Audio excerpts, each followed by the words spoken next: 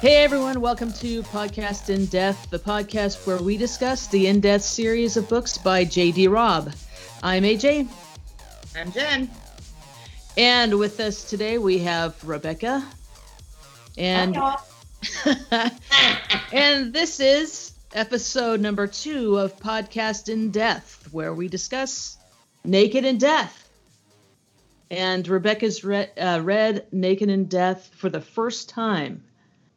And maybe you should give us your overall impression of the book. It was very slow for me in the beginning. I had a difficult time getting into it. New characters, new series for me. Generally is that way for me. But I'm going to say about halfway through, it definitely started to pick up for me. And became very interesting, page turning to the point where I was surprised. I really didn't expect to get as into it as I did towards the end. So, well, that's awesome. Overall, it was great. I loved it. Well, that's very good. Positive. Thank goodness, because like I said before, I've given it to people before, and they're like, "No, can't do it." So no, I really, again, I mean, it's kind of my genre anyway, but it definitely felt familiar in kind of an unfamiliar way, I guess is the best way to put it. I felt comfortable in the setting. I felt comfortable with the characters, and I'm looking forward to getting to know them better. Yeah, well, like I said, it was positive for me when you said you were a Castle fan. Oh, I love Castle. Oh, yeah. Me as well. Because that's been a big discussion among the fandom of, whether or not some of Castle was a little bit stolen from the In Death series. I don't know if that's true, but that was kind of the speculation. There are elements. I don't think anything was maybe stolen. I think there are elements that are similar. Right. Yeah, I'd have to agree with that. From what I'm getting, I mean, just obviously I've only read the one book, but just from what I'm seeing, I can see the relation between the two, and I definitely feel the the kind of storyline that Castle would do as well. Sure. But I feel like the relationships are different. Very much so. Very much. Yeah. Yep. There were a few cases, once you get into the series a little bit farther, there's a few cases that are similar too. Mm-hmm. But yeah, relationship-wise, I think they're very different. But the characters are somewhat, especially Beckett and Dallas are very similar characters, I think. Yeah. Castle's a little bit different from Rourke, but he's a lot different from Rourke. Yeah, he's a lot different than Rourke. But and I didn't expect their relationship to go forward as quickly. Sure. Because, especially in Castle, their relationship didn't happen until towards the end, really. Yeah. Season 4, right? Right. Yeah. So, and yeah. Well, ultimately, this is a Nora Roberts book, so. Yeah, it's going to go quickly, Yeah, but you can throw the sex in. I mean, if you really need the sex part, you could have done that through the prostitution. I don't know about anybody. Yeah, I need the sex part, but I don't know about everybody. But just saying, if you need that romantic part of it or the sexual part of it, she has a valid point. I agree. Yeah. I mean, I enjoyed it, of course, because I'm with you. I like the sex too, but yeah, I totally, completely understand what you're saying. You got 3 women here that are obviously going to say, yes, we like the sex part. Well, I mean, yeah. I mean, that's the whole point. Let's be honest. Yeah. But so, yeah, I mean, and what I was thinking about, because you were saying it was when we talked before that it was hard for you to get into it first. Yeah. And I mean, and I don't know if it's that way with everybody. I can't remember when I first read it, to be honest with you, because it was so long ago. But I mean, those first few chapters, and maybe why it seemed like it was taking a long time to get anything going. It's, maybe because those first chapters really have a lot of work to do, because they're not only establishing the characters and the character relationships, and the plot, the murder mystery part of it, but it's also world building. Right. I completely agree with that. And I know that's why it kind of went slow in the beginning. There's a lot to try and establish. I don't know that she intended for this to be a series all along. I don't know the history of it, so I'm not sure. But if she did not intend for it to be in a series, then you've got to establish all that in one book. So you've got a limited amount of time. It was intended to be at least 3 books. A trilogy, yeah. It was yes, but the goal was for it to be a long-term series. She said she had always wanted to be able to explore not only, Dallas's career, but she wanted to explore marriage. Which, spoiler alert, they do get married. Yeah. Oh no. But I can't imagine. But so yes, originally she was contracted for 3 books. So, right. And then after that, So if you're going to have a storyline that's going to happen within a 3-book range, you've got a lot to establish when you're considering you're in the future. You have to consider all of the aspects of that future world that you're creating. Right. And on top of that, I think I kind of think that's why she used 20th century weapons and things like that in this particular book, because it was more familiar, and it probably helped to establish things faster for her. Like, she didn't have to go into the laser weapon, because she knew, okay, that people are going to be familiar with a gun, Yeah. Yeah, I think that. Yeah, that's all part of the world building, right? I think that it was really smart how she did that, because, you want to establish a futuristic world, and how she did it was, first of all, the victim was a prostitute, which in this world is a licensed companion. Correct. So she's taking something that in our world is illegal and not very mainstream, and now making it legal and mainstream, right? But still not accepted. I don't know if that's the case. Well, a lot of the plot had to do with the senator trying to pass his bill on morals, right? Yeah, I think generally, I do agree with you, because even Dallas is kind of snarky about prostitutes. Right. Yeah. Right. And so I agree with you on that. I think that, it's not, it's legal, and it might be accepted more than it is now, but there's still those people that absolutely, disagree with it and frown upon it, and, that sort of thing. So, right. Yeah, I agree with that. And then she takes the mode of murder being the gun, which in our world is something that is legal and very, prevalent. Yes, that's the right word. And you, from the very beginning, you see that it's in this world, it's not legal, and it's not very widely used. It's talked about as an antique. Yeah. Right. And then that first part of the book, she and Feeney are talking about it, and like, when is the last time you saw one? And I think for Eve it was like, 10 years prior, and for Feeney it was like 15 years prior. So, but I think that all goes toward world building. Well, and then on top, on top of that, I guess, is the best way to put it would be, even though they'd seen them, they hadn't really handled them either. Right. So they have that whole section where Eve goes to Rourke's and they do the shooting with the virtual reality type equipment. And so that was kind of intermingling the two, kind of adjusting you to the world, I think, with a familiar and an unfamiliar. Right. Yeah. Yeah. Yep. Yeah. Okay. So I guess at this point, maybe we should talk about Eve as a character, because she's the main character here, and how she's been, established in the book.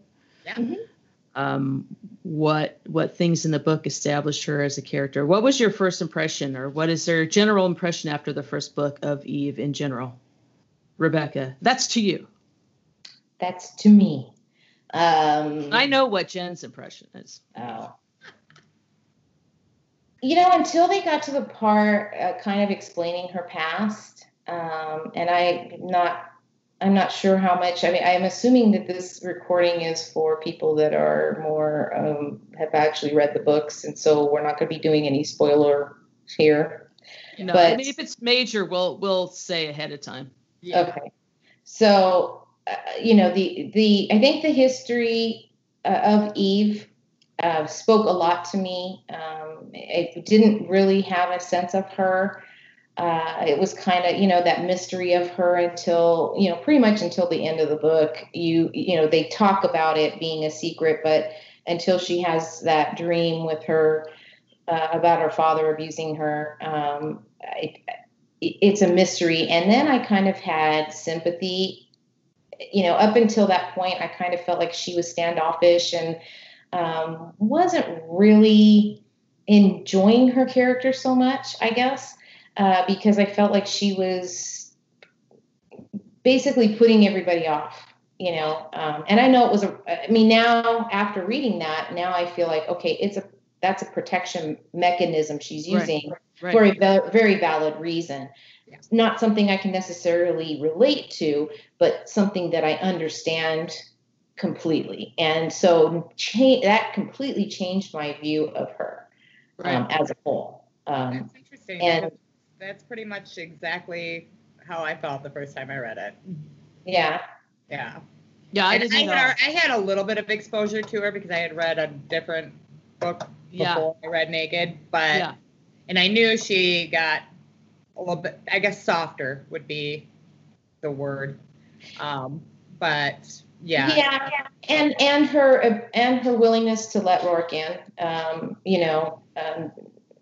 that also helps, obviously, because you see she's not so hard. She's not willing to accept help. She's snarky about it, but I happen to be a snarky person myself, so it works for me. Yeah. Real. Well, what's interesting is that I have said before that I am a big fan of the audiobooks. And, Jen is not necessarily as big a fan as I am of the audiobooks. I love the audiobooks. That's an understatement. Oh my God, I so fangirl over Susan Erickson. You can't even. But and it's because a lot of people have said, she's like horrible and standoffish, and I hate her character, They're not reading her like I'm reading her. I got that impression from other people, like, you're not reading her like I'm reading her. But Susan Erickson reads her like I read her. Like very snarky, very sarcastic. Yeah, I completely get that. And like I said, being that kind of person myself, that was appealing to me, to be honest with you, because, I can relate to that. So it makes it relatable. And, everybody likes to read somebody they feel like they have a characteristic of. It gives you not only insight to a different person, but an insight to yourself as well of, I probably would have said that, but now I'm reading that somebody else did it. Maybe I shouldn't act that way. Right. Maybe I shouldn't be so snarky. Or maybe you should. Or maybe I should.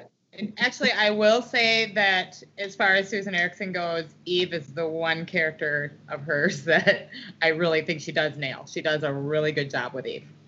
She does. She really does. And I think that if more people heard the audiobooks, more people that don't like Eve's personality, if more of those people heard the audiobooks, it would maybe click with them, like, oh, okay, now I get her. And I do think too, with Eve, I mean, you could do a character study on character development and growth with her. Right. Just throughout the series. Like, she's so, like, just the way she is developed is it's fascinating. Well, you know what I found interesting, because I'm researching this show, trying to write notes down for myself for the show, and I remember the one everybody talks about, the one scene where she's there with Nadine, and she thinks in her head she sees Nadine's purse. Yes. Right? Yes. And she thinks in her head that she's got a weakness for leather and bold colors. Yeah. That she could rarely indulge. Yeah. Right. And I was looking for that scene. Right. So on my Kindle, this is what I love about having it on Kindle, is I can, like, if I want to search for something, I can search for it. Like the other days when I searched for how many times have they eaten tacos, and 0 times they've talked about it, but not as much as they've eaten pasta or pizza. But so you can search, and this is what I found fascinating, and I never realized it until now. There's at least 3 times in the book where she says something or thinks something about something being a weakness. And it usually had something to do with something that she saw as self-indulgent. Right? Yeah. So the purse was one. Mm-hmm. She had a weakness for color and leather, and she didn't want to indulge it. The other was the coffee, because when they had the coffee in the limo, right, and then they go to the airplane, the thought in her head is that she's looking at the airplane and like really, goggle-eyed at the opulence. And it says about the coffee prior, a small weakness was permitted, but she didn't care for her goggle-eyed reaction to the plane. So she saw her wanting the coffee also as a weakness, self-indulgent. Yeah. Right? And later on in that scene where they're talking and he offered her a grape, she thought in her head, appetite was a weakness. But again, to her, self-indulgent.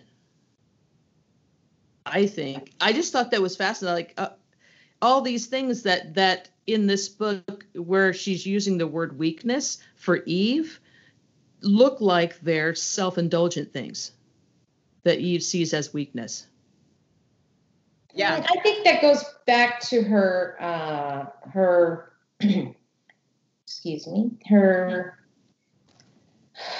abuse.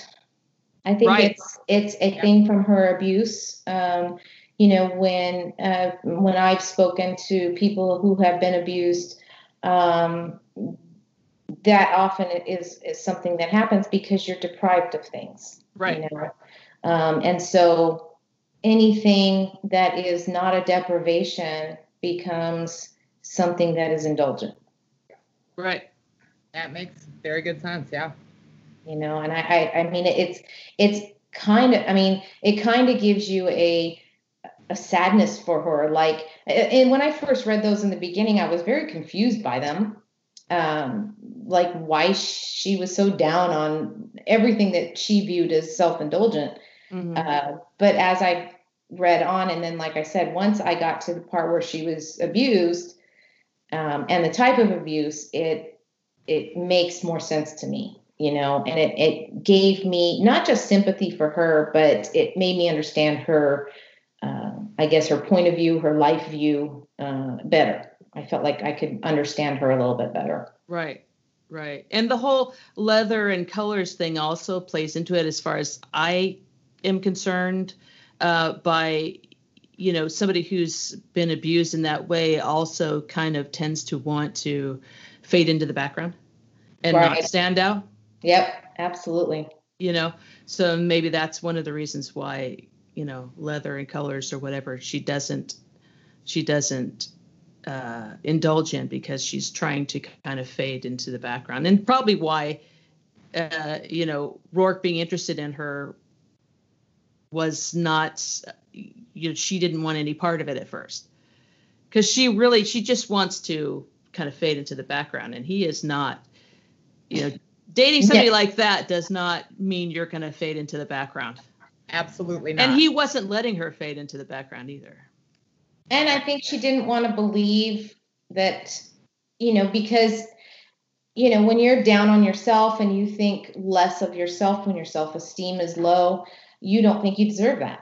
And I think, there were points leading up to their first kiss where she kind of pointed that out even to herself. Like, it's not, it's silly to even think about something like this. Right. Yeah. And so I have another point to make. This is mostly to Jen because I don't know whether you've ever thought about this. This is the first time I ever thought about it, but this is a spoiler. So if people out there don't want to hear this, then they can maybe fast forward, 30 seconds to a minute or whatever. I don't know whether you want to. Do you care, Rebecca? No. I won't actually say what the spoiler is, but I really want to run this by Jen and see if she gets where I'm going with this. Right? Bring it on. So after the scene in the deli where the guy with the boomer and she just wanted the fucking chocolate. Yes. Right?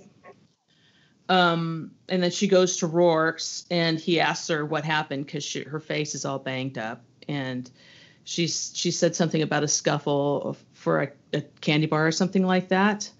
And she said to him, "It's a mistake to get between me and food." Yes. Right? I have thought about that multiple times over the years. Yes. So it's not just me. No. This is the first time I I've thought about that. I read that again this time and I was like, oh my God, that is like the best foreshadowing. The best unintentional foreshadowing, because that was not going to come out until later. Yeah. Yeah. I mean. Yeah. This is the part where you totally lost me. Sorry. I know, but I had to get it out. Thing. It's okay.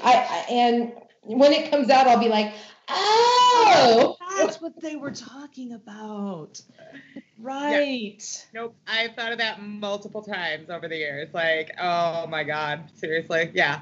And there's a few things in that book that, I was going to write them down and then I didn't, but that kind of foreshadow. And she couldn't have known, right? No. Because none of that came out until later. No. None of what we're talking about. No. That Rebecca knows nothing about right now, but that didn't come out till later. Mm-mm. No. It's crazy. Yeah. It's crazy. Once it hit me, I was like, oh, that is crazy. Yeah. Doesn't it make you wonder if Nora Roberts thought about that particular scene when she was creating something later? Oh, yeah, and that could be. That's absolutely possible. Yeah. It could be. Yeah. I don't know. That was great. That was a great scene. I mean, you have to admit that was a great scene. Yeah, that's one of the best scenes in the book, I think. I loved that scene. That was great. Yeah. Yeah. Yeah. Okay, well then favorite scenes besides that one. I liked when they were shooting the guns, when she was testing the guns, and when how Rourke's reaction was such surprise that she handled them so well. Yeah. That I liked the interaction there, and of course, the ultimate result. Right. Because I'm a girl and I like romance. There's girls shooting guns. That's hot. That's very hot. But I think it's funny that he's like completely flummoxed by the fact that he's reacting this way too. Yeah. One of the things that strikes me the most reading Naked is how pissed off he is that he's got these feelings for her. Right. And, because, you know how work develops. And it's just, it's almost jarring, the difference between him in Naked and then Beyond. Because, he is angry that he's in love with her. Yeah. Well, and okay, so if we're going to bring it up, let's just talk about it. The scene where he breaks into her apartment, which is extremely problematic. Yeah. Yeah. And I think, you and I have talked about this a little bit, previously, but, it's kind of when the book was written is part of it. because I think things like that were in fiction were a little bit more accepted back then. Oh yeah, yeah. They weren't acceptable ever, but Yes. you know, back then it was seen as more of a, you know, he was just trying to help type of thing, and now you're like, seriously, he broke into her apartment and he's just sitting there waiting for her. That's creepy. Yeah. Yeah. That was very creepy. Of course, you know, we've seen enough movies and TV shows where that happens. So, you know, you kind of get that sitting in the dark, you know, just a shadow in the corner, and she comes in with, you know, pulls her gun, and, you know, like you can almost visualize it based on whatever program or movie you've seen that had a similar scene in it. Right. But definitely problematic, and her reaction, you know, how pissed off she was about it. It was just annoyance.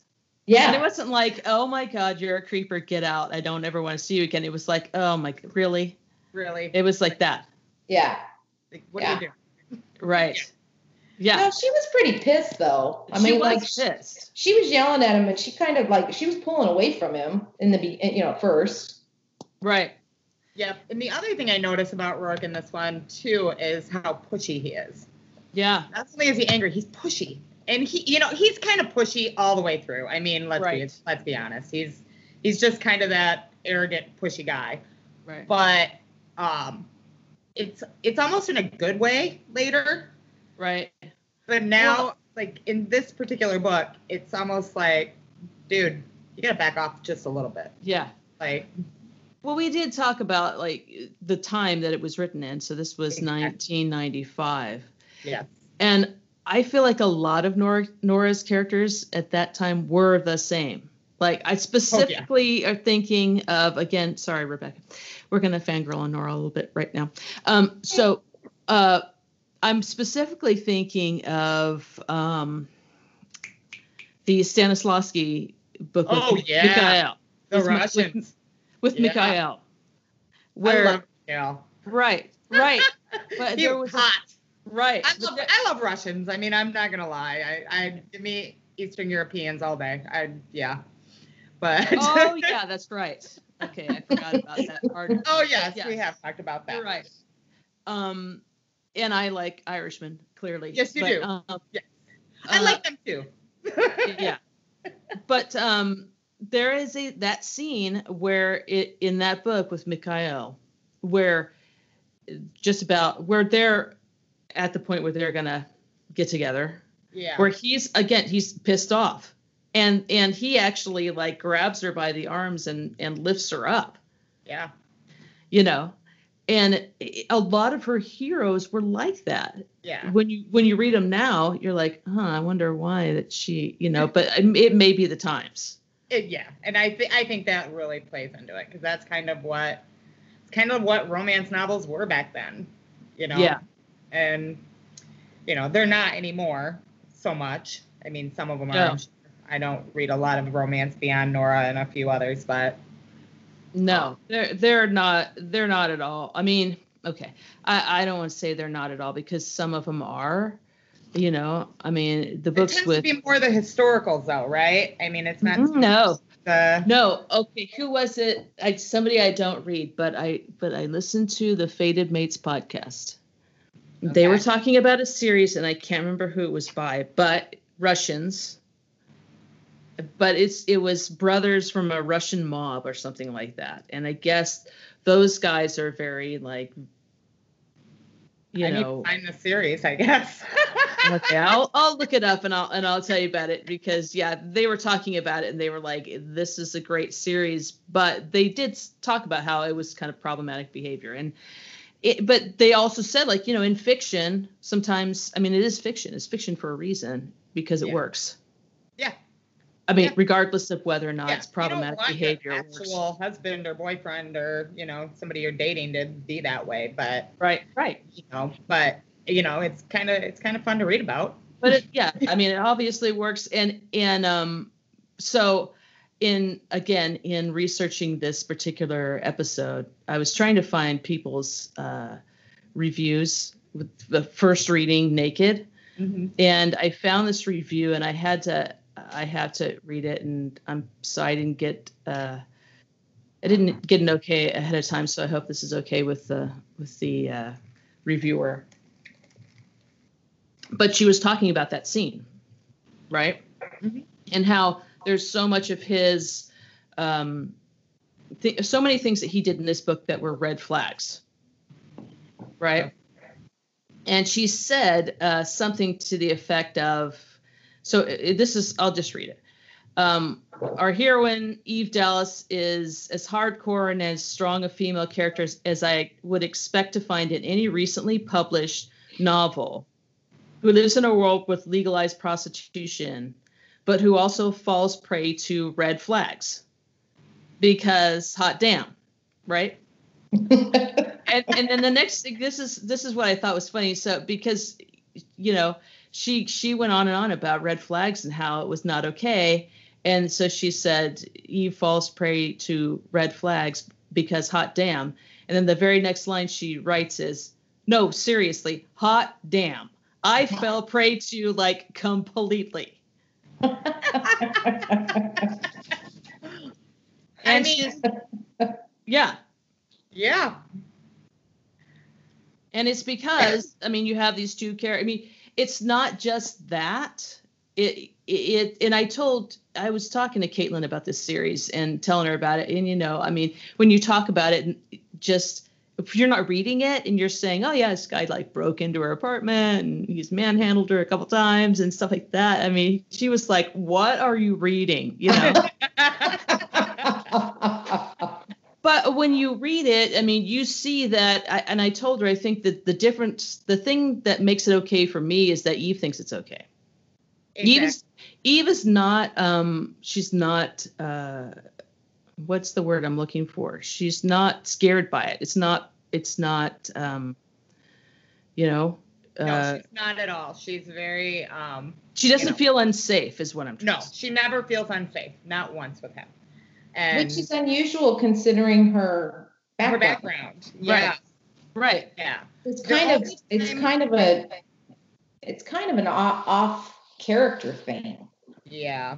That I think gets I think it's the whole point. Yeah. And that kind of gets delved into a little bit later in the series too. Mm-hmm. Not even really later. It's more kind of an Immortal. It gets kind of hashed out and you know why. Yeah. So yeah. So that's only 2 books away. Yeah. I mean, they're both, it's soft character, I think, for both of them.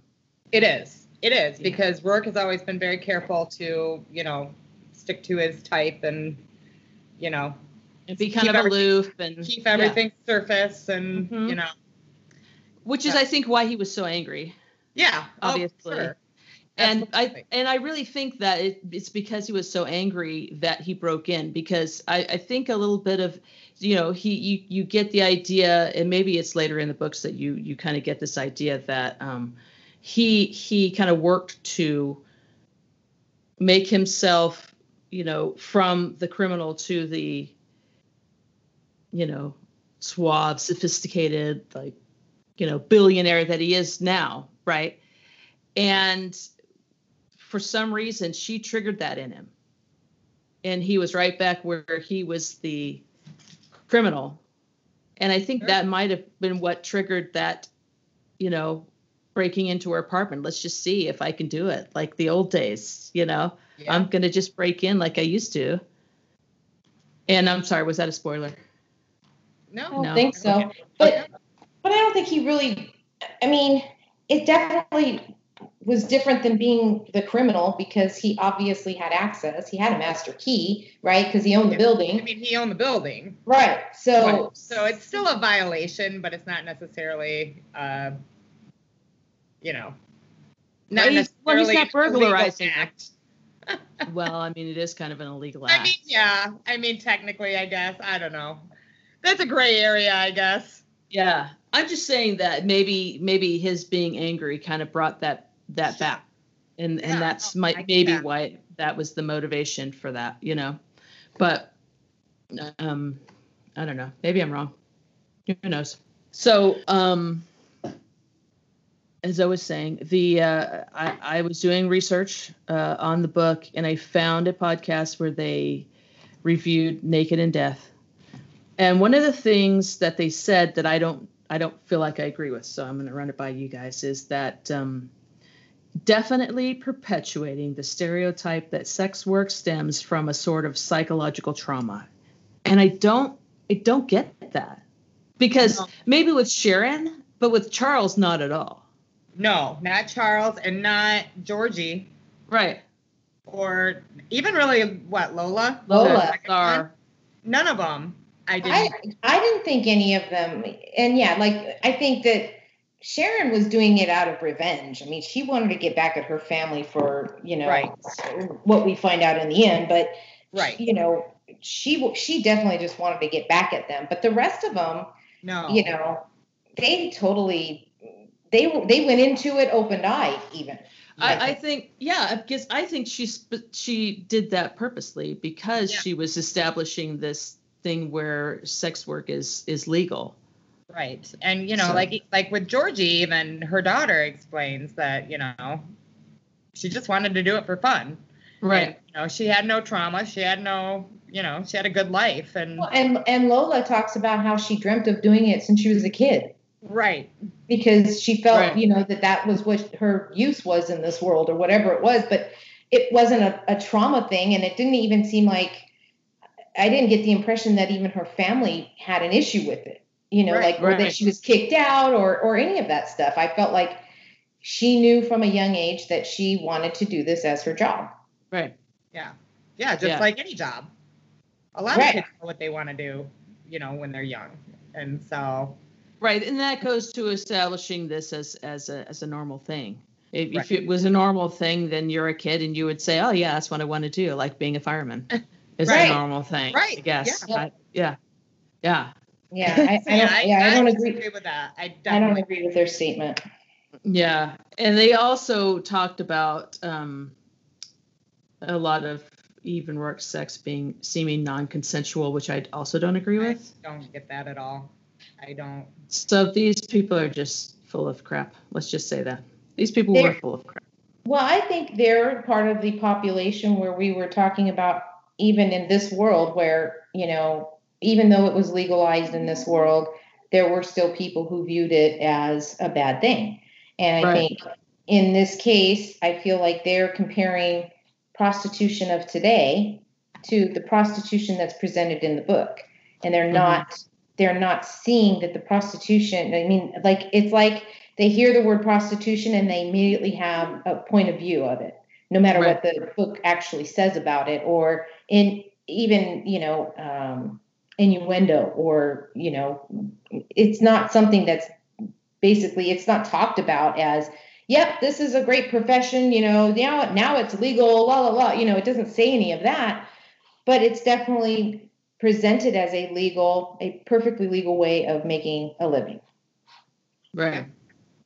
And you have to accept that. I mean, it's especially if you're going to be going into a series where you're going to be experiencing these kinds of things, you have to know that this is not a bad thing in their world. Right. Maybe it just it rides the line of fantasy a little bit too much for them. You know what I'm saying? Or sci-fi, or right. Futuristic. It rides that line too much for them. You really have to keep in mind that it's all fantasy. And you can't. I mean, even with Rourke's problematic behavior, you've got to kind of keep it in your head that, okay, this is fantasy. This is not like, obviously I wouldn't want anybody breaking in my house in real life. And if anybody did that with my daughter, I'd say, like, leave him now. I don't care how much money he has. Leave him.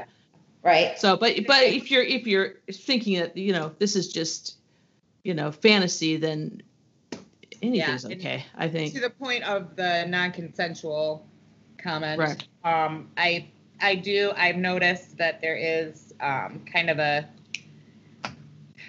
push out there, which, I mean, I guess is okay too, but where sex always has to be explicitly consensual. Consensual and just, consented. It just, right. The guy has to ask. Mm-hmm. Otherwise it's non-consensual. And I don't know.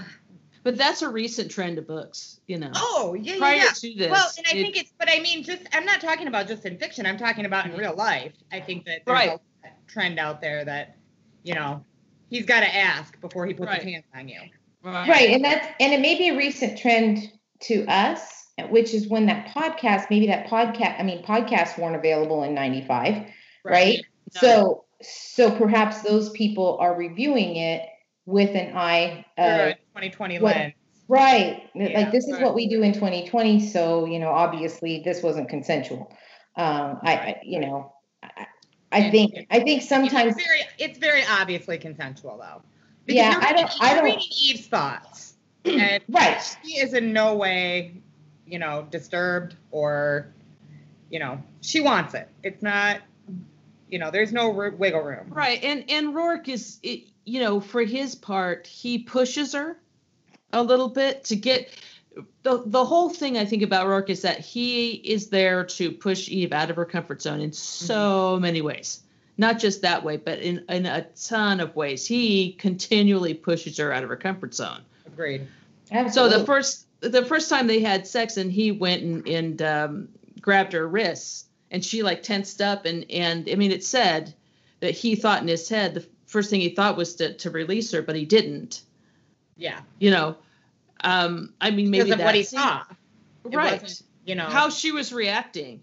Yes. Yeah. He's very tuned into her reactions, you know, and I think he would have absolutely stopped if she would have said no or, you know, anything like that. As a matter of fact, I think she even told him that she basically asked him for it a little bit later after that, you know. Yeah. It's not like she was, you know, hot and heavy and then said, no, stop.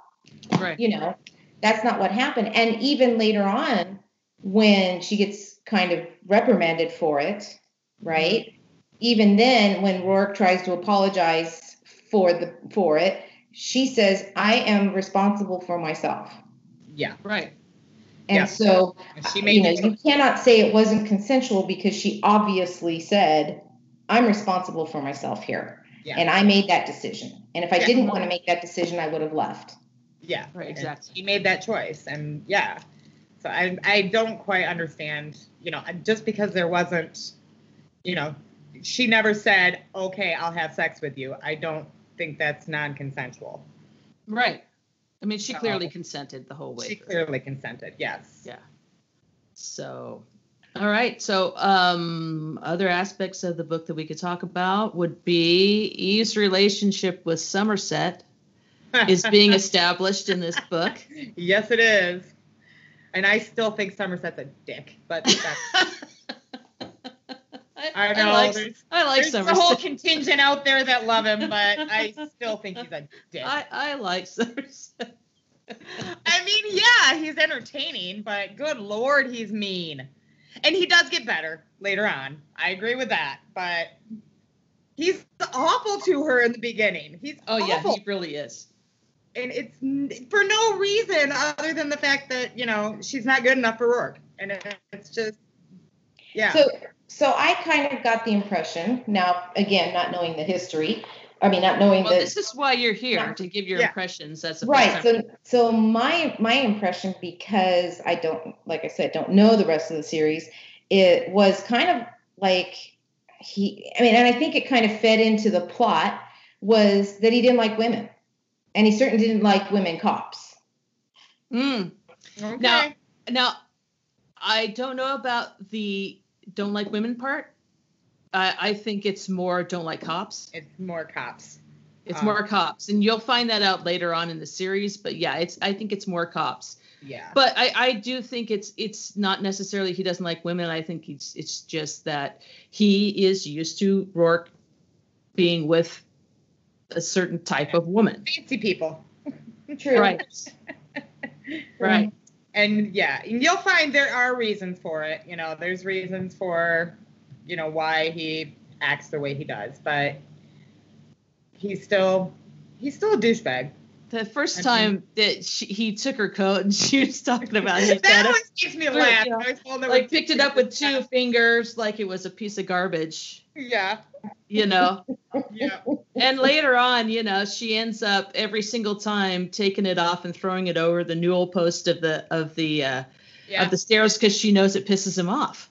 Yeah. She does it purposely. You know, I do love that, you know, there's always an Eve Somerset scene where they kind of go at each other, and that's always fun. But and the best part is later on in the series, sorry, I'm going to spoil it, Rebecca. Later on in the series, there's a couple of times when she comes home and he's not there and she's like all let down. Where is he? I don't understand. Well, she's all let down because she's like readied herself for it. She's got a couple of really good comebacks and everything. And she walks in and he's not there. And she's like, oh, well, what do I do now? Like, you know, it's their thing. I kind of like when she confronted him and said, you know, what the heck do you have? What problem do you have with me? Yeah. And his response was, I don't have a problem. What are you talking about? Yeah. Well, his response was like, you're not the type of girl that I would pick for him. You're not good enough. Yeah. You're not good enough. But it was more, it was very, like, he very much brushed her off. That's for sure. You know, like, I don't have a problem with you. I just, you know, I just don't want you around. And I also think too, you know, knowing what happens later, you know, and spoiler alert a little bit here. Knowing his relationship with Rourke is more than it seems in the first book. You kind of understand that he gets how Rourke feels about her already. Yes. And so it's kind of like a father being like, dude, this girl is not good enough for you. Right. You know, one of those kind of deals. And, you know, plus the fact that she's a cop and his feelings for cops. And it's an interesting dynamic, that's for sure. I feel like the first like 20 books or so, he's over the top mean. And then he gets a little bit better. But you know what? There's a few moments in there, you know, I can't remember what number Portrait is. I honestly think he started turning around prior to that. I think he started turning around in Immortal. You think when Rapture. Okay. No, Rapture. Okay. He starts turning around. Yeah, he does have some moments. Definitely has some moments in there where you see, okay, he's not as bad as, you know, you want to think he is, but. Right. But so also Mavis. I was just going to bring Mavis up because you know my feelings on Mavis in general. Later on in the series, I'm not a huge Mavis fan. Right. She makes me crazy. She's just so over the top and ridiculous. I always like Mavis. So. And I know a lot of people, most people do. But there's times that she is just so over the top and ridiculous, and I'm just like, you have got to pull it back, sister. You are, what are you doing? I think it's a juxtaposition between the, you know, ultimate rule follower and, you know, kind of the rule breaker. Yeah. Oh, for sure. You know? Yeah, absolutely. But I was just going to say, I always forget, and it's always surprising how much I love her in Naked. I love her in Naked, and I love her in Glory. I think that those 2 books, I love her character. And then she just kind of goes off the rails a little bit. But and there's other books that I like her in. Like Concealed, is that the one where you kind of find out about her past a little bit? Really liked in that one. And I liked her, spoiler, when she has a baby, that's always a fun scene. Right. But yeah, I absolutely love her in this book. I think she's a very good foil for Eve. Right. She comes off as bohemian to me, you know? Absolutely. Oh yeah. Kind of, you know, barefoot, not really caring, you know. Yeah. Doing whatever she wants, like. And I mean, she just basically gives Eve straight up good advice throughout. Yeah. Right. And, you know, instead of being flighty and obnoxious, she's actually like, dude, you know, this is what you need to do. Yeah. So yeah, I really like her in this book. Well, except for when Rourke sends Eve the coffee and Mavis is very disappointed. That always cracks me up, though. A woman wants sparkle. No. Yeah. Not Eve. No, not and Eve. he knew that, and that's why he sent her coffee. Yes. Yeah, which is absolutely, I mean, that's just... It's the best. It's so great. It's one of those things. Because what's really attractive is because so many guys are so bad at like gift giving. They are. They have terrible. no clue what you No clue. want. No. Give you stuff you're like, when did I ever say I wanted what? So when you come across a guy that actually like knows and like, oh, here, even when it's just something like coffee. Yeah. Again, that goes to that whole, like, this is why we find Rourke attractive. He gets her. Yeah. He gets her. They get each other. Yeah. Absolutely. Yeah. Yep. So, and now we talk about Galahad. Yes. Totally love the cat and the relationship. Cats are really unique. People, you either love cats or you hate cats. I've found most people, and a lot of people who think they hate cats actually love cats when they either have one themselves or are forced to have one themselves. Are you looking at me? Stop looking at me when you say that. I'm going to bring you a kitten. Because you are wrong. I'm going to bring you a kitten. But the thing about cats is the greatness about cats is that they come to you on their own terms, and the fact that this cat totally accepts Eve, totally accepts Rourke, that's really unusual for a cat. So it's so cool to see, like, okay, in my opinion, as a pet person, I realize pets accept you because you're good. Like, I would never have somebody in my life that all 7 of my cats thought was crazy, and wouldn't come near that person because, right. I mean, 1 or 2 may be skittish or whatever, but that's in my world, but most of the time cats are skittish in the beginning, and eventually they either like somebody or they just completely ignore that person. And their judgment tends to be better than mine. Right. So I trust them. So to see the cat accepting the 2 of them, you're like, oh, this makes me trust these characters more.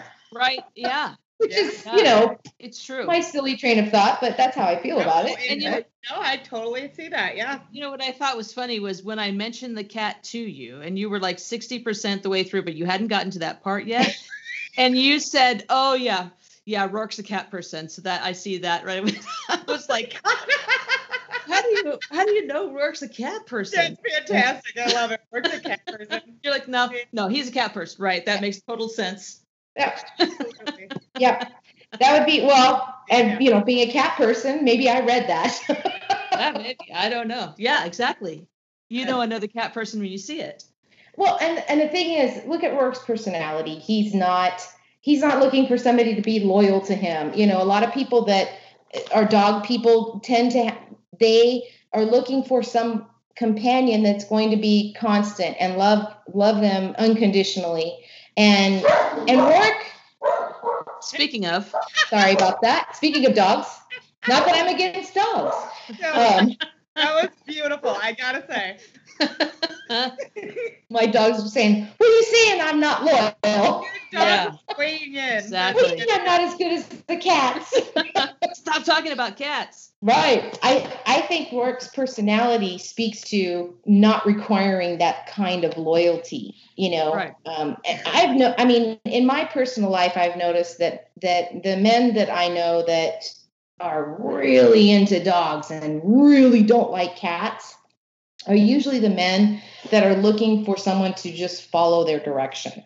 And it could be that they feel out of control at work, or they feel out of control in other areas of their life. So they're looking for that devotion, and they're looking for somebody who's going to listen to their instruction. Or it could just be that they feel that they get more love because a dog just will jump on you and lick you and love you, when they're like that. And cats don't do that unless they really love you. I mean, I have a couple, like I said, I have 7. So I have a few that will greet me at the door when I come in. And I have a few that will mosey in and may say hi to me. Right. You know, but their loyalty is there. It's just different. It's completely different. And I feel like Rourke's character, and I think that's what I picked up on, was he doesn't require that kind of submission that a dog person would generally be looking for. Yeah. I mean, he doesn't require it from the cat or from Eve. Right. He really doesn't. Right. I mean, just in general, he doesn't seem like he needs it from anybody. Like, and he's not looking for anybody's acceptance. Right. He's just him. He's going to do him, you know? And that, I think that's what I picked up on, because that's been my experience with people with pets. You know, don't get me into hamsters and, you know, ferrets, but, you know. Yeah. Or snakes. And this couple couldn't have another pet, though, because, you know, they would need a pet that's very independent, both of them. Right. Can't be there all the time, and they've got crazy hours, and so they question it.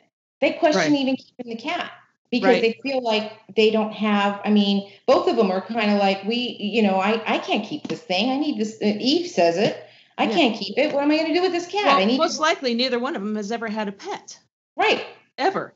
Right. Right. And then they bring this cat home. Again, when the cat is thrown on you, you realize how much you like them. So I'm bringing you that.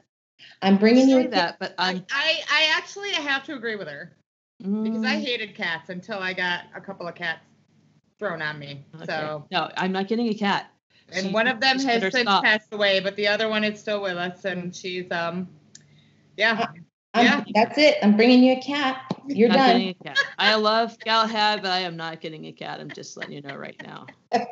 But you know, one of my favorite scenes, though, I mean, is at the end, after when Eve is like thinks she's solved the case, and she goes over to Rourke's because, you know, she's gonna like kind of celebrate with him and bounce ideas off him, and he's not there. And, you know, Somerset basically says, "Oh, what do you want me to tell him?" And she says, "Tell him I'm taking the cat." She takes the cat out, takes it to her house. Yeah. You know, that's a fantastic. It was just totally not Eve. No. Right. I mean, it is later. Yeah. Well, after this book, after the cat, you know, but the first part of this book, if you had, you know, looked at Eve's character back then, you would have said, like, that's not Eve. Eve's not going to pick up a cat and say, like, I'm taking this cat. Yeah. You know? Yeah. But by the end, she's like, this is my cat. I'm taking it.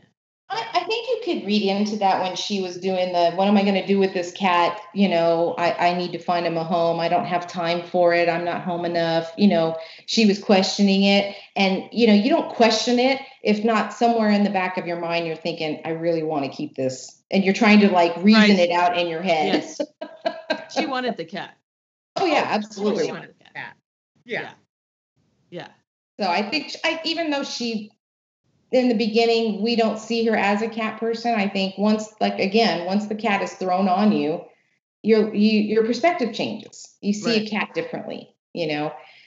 And I think also the companionship, you know, when she was living alone in this apartment, right, or whatever, flat, whatever you want to call it, when she's in this position, she's alone. And, you know, this is really the only kind of animal she can have because, like you said, their schedules are crazy.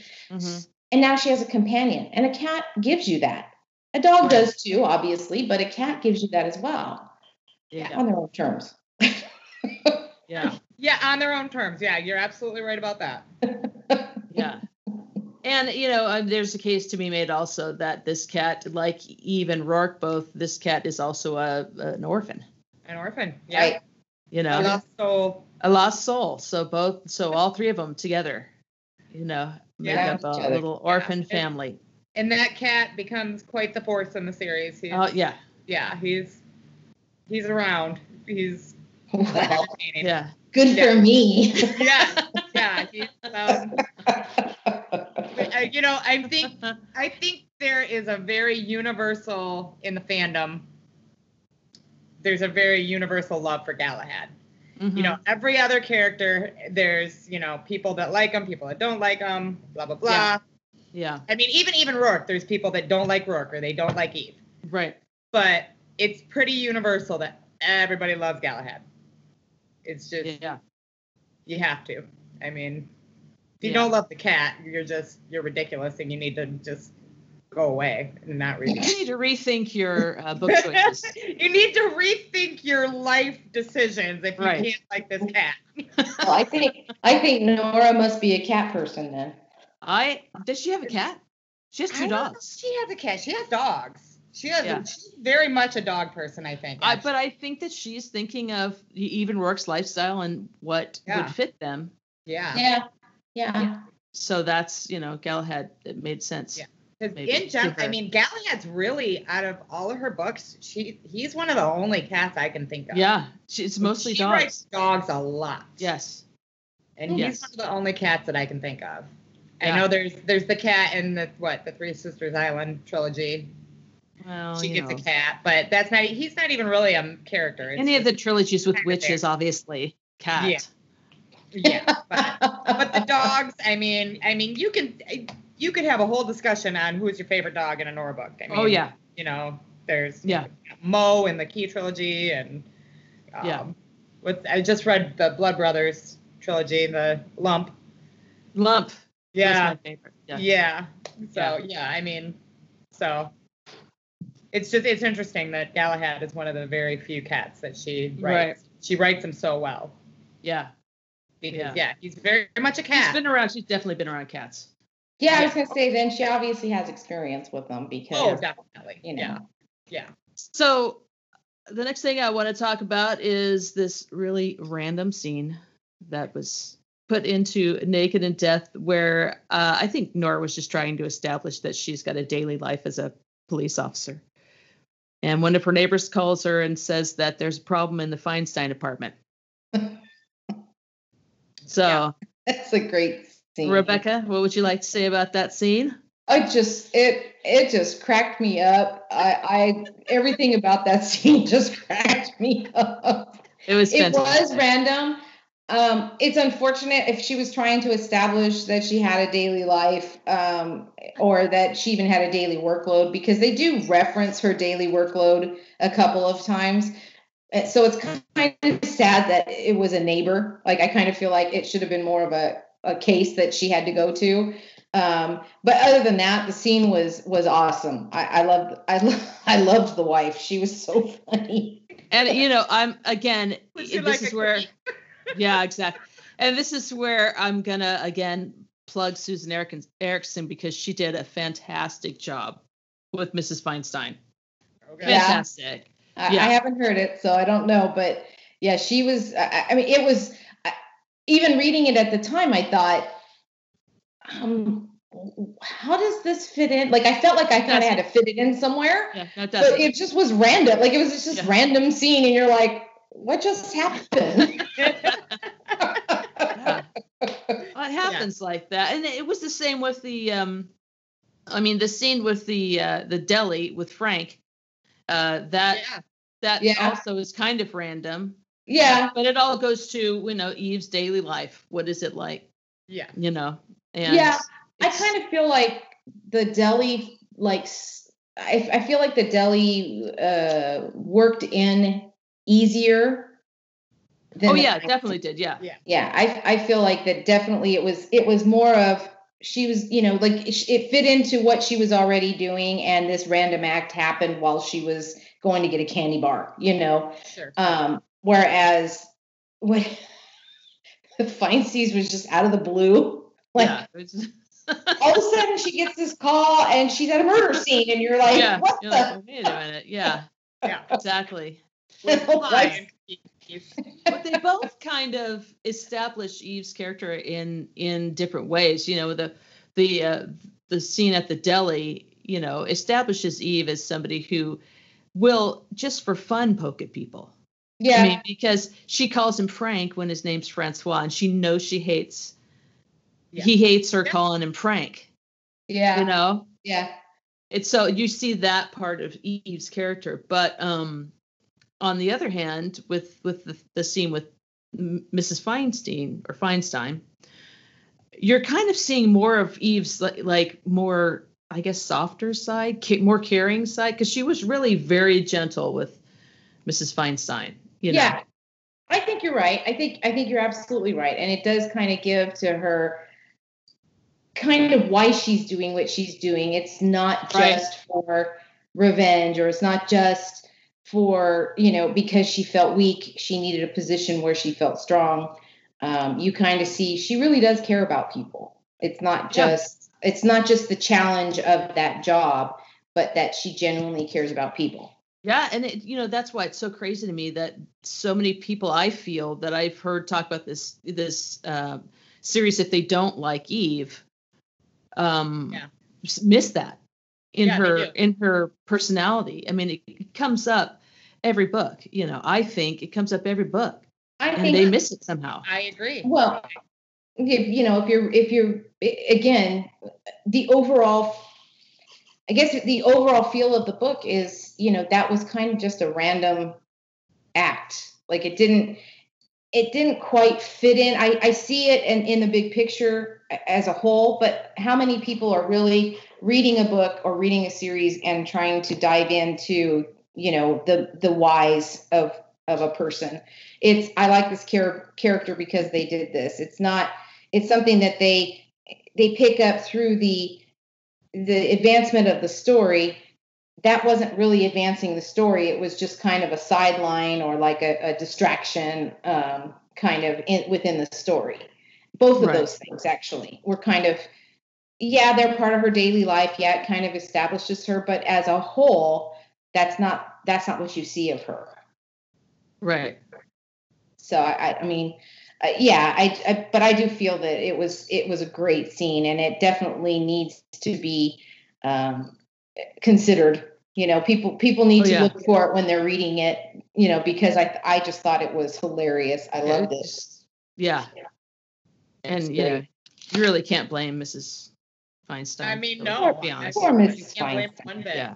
Well, poor Mr. Feinstein too. Yeah, poor Mr. Feinstein.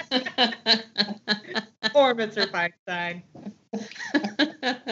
He just wanted a custard pie. That's all. Wanted the pie. I didn't murder him. I told him not to eat. Yeah, exactly. And you're like, I really wish that defense worked for her. Right. I just really want that defense to work for her, and I just don't think it's going to happen. And I kind of got the feeling that Eve was giggling like we are. Right, exactly. Because of her sarcasm, right? You kind of get the impression she's kind of like holding it in too. Exactly. Like, she's not wrong. Exactly. And every other like murder suspect, Eve's usually like, let's put him in a cage, and I'm sure that with Mrs. Feinstein, she's just like us going like, I really hope that defense works for you. And then you get off. I really do, because you're a nice lady and I can kind of understand. You told him not to eat the pie. You told him not to eat the pie. I mean, she told him. So she told him. Yeah. Oh man, great scene. Great. I loved this, guys. This was great. And it's definitely out of my comfort zone. So it's we're pushing you out. So yeah. Yeah. None of us I think we all need to be pushed out of our comfort zone a little bit. Right. I think that's okay. Yeah. So, okay. Well, that was good. That was a good discussion. I feel it was a great discussion about this book. So what I'm going to do now is we got a couple of listener comments. Okay. So I'm going to read them. Sophia on Podbean said when we dropped the first episode, "Thank you for this. I've been wishing for this forever." Woo! Which, kind of like, that's a little bit of pressure. Well, I mean, pressure is right. good. And on Twitter, MK said, "Just finished the first episode, really enjoyable, and gonna start Naked in Death this weekend. Looking forward to the next episode." And that's kind of what we were hoping, that people would hear this and start reading the series. So that's fantastic. Also, we did a trivia question, and that got answered by Hearts Lioness Books on Instagram. So the question was, what does IRCCA stand for? Because they never say. Do they say, Rebecca? IRCCA. They say it several times, and they never explain what it is. No, I don't recall it being explained. So, Hertz Lioness Books on Instagram said the answer is International Resource Center on Criminal Activity. That is what IRCCA stands for, and she was correct. So, good job. So, next trivia question, I'm gonna stick with naked, and I found it. Hopefully, this is people out there, they're gonna know right away, but maybe this is challenging for some of you who haven't read Naked for a while. But anyway, so sticking with Naked and Death. What was Mrs. Feinstein doing when her husband died? That's your next trivia question. One. So that is a really good one. I like it. Send us a message. Like we said the last episode, we're on Instagram, we're on Twitter. We're not on Facebook. We are not on Facebook. But you can send us an email at show@podcastanddeath.com. You can also call our number, and I'm going to give it out again, and then hopefully I'm not, because last time it was after we admonished people about the spelling of Rourke, and then couldn't remember the spelling when I went to say the number. But so you can call us and leave a message at 2054 Rourke. 2054 ROARKE. Right? Did I do it right that time? You did. Fantastic. And okay, so that's a wrap. All right. So thanks to both of you. And we'll be here next time. Next episode, we're going to be talking about technology. Yes. This is our Technology and Death episode. So that'll be episode number 3, our Podvella. Yes.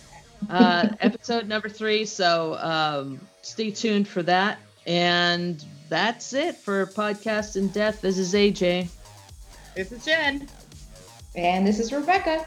And thanks for listening. Bye.